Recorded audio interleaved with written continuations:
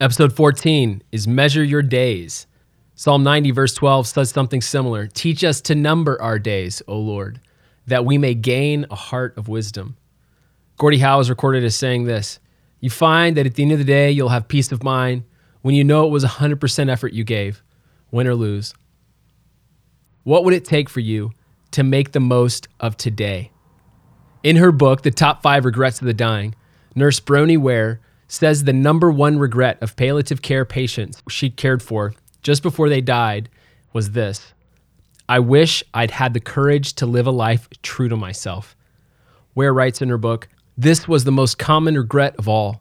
When people realize that their life is almost over and look back clearly on it, it is easy to see how many dreams had gone unfulfilled.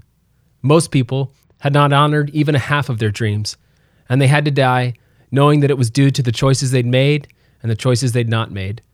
Health brings a freedom very few realize until they no longer have it. At the end of your life, you won't regret all the television you didn't watch. You won't wish you'd spent more time playing video games or ignoring the people around you. You'll think of this moment and what you did with it. Let me put it another way. At some point, every athlete retires. Our bodies wear out, seasons end, and we move on to the next thing. When that time comes, will you think, I wish I'd had the courage to live a life true to myself? Will you wish you'd done something different with this season right now? In Psalm 90:12, the psalmist asks for guidance, saying, teach me to number my days so that I may gain a heart of wisdom. Notice what the psalmist doesn't ask for. The psalmist doesn't say, teach me to number my years or teach me to number my seasons. No, the psalmist's request is to know what to do with today. After you've figured out your why, set your goals, and made your plans, decide what must happen today, because how you live today is how you'll live every day. A few questions. What does today offer you that tomorrow won't?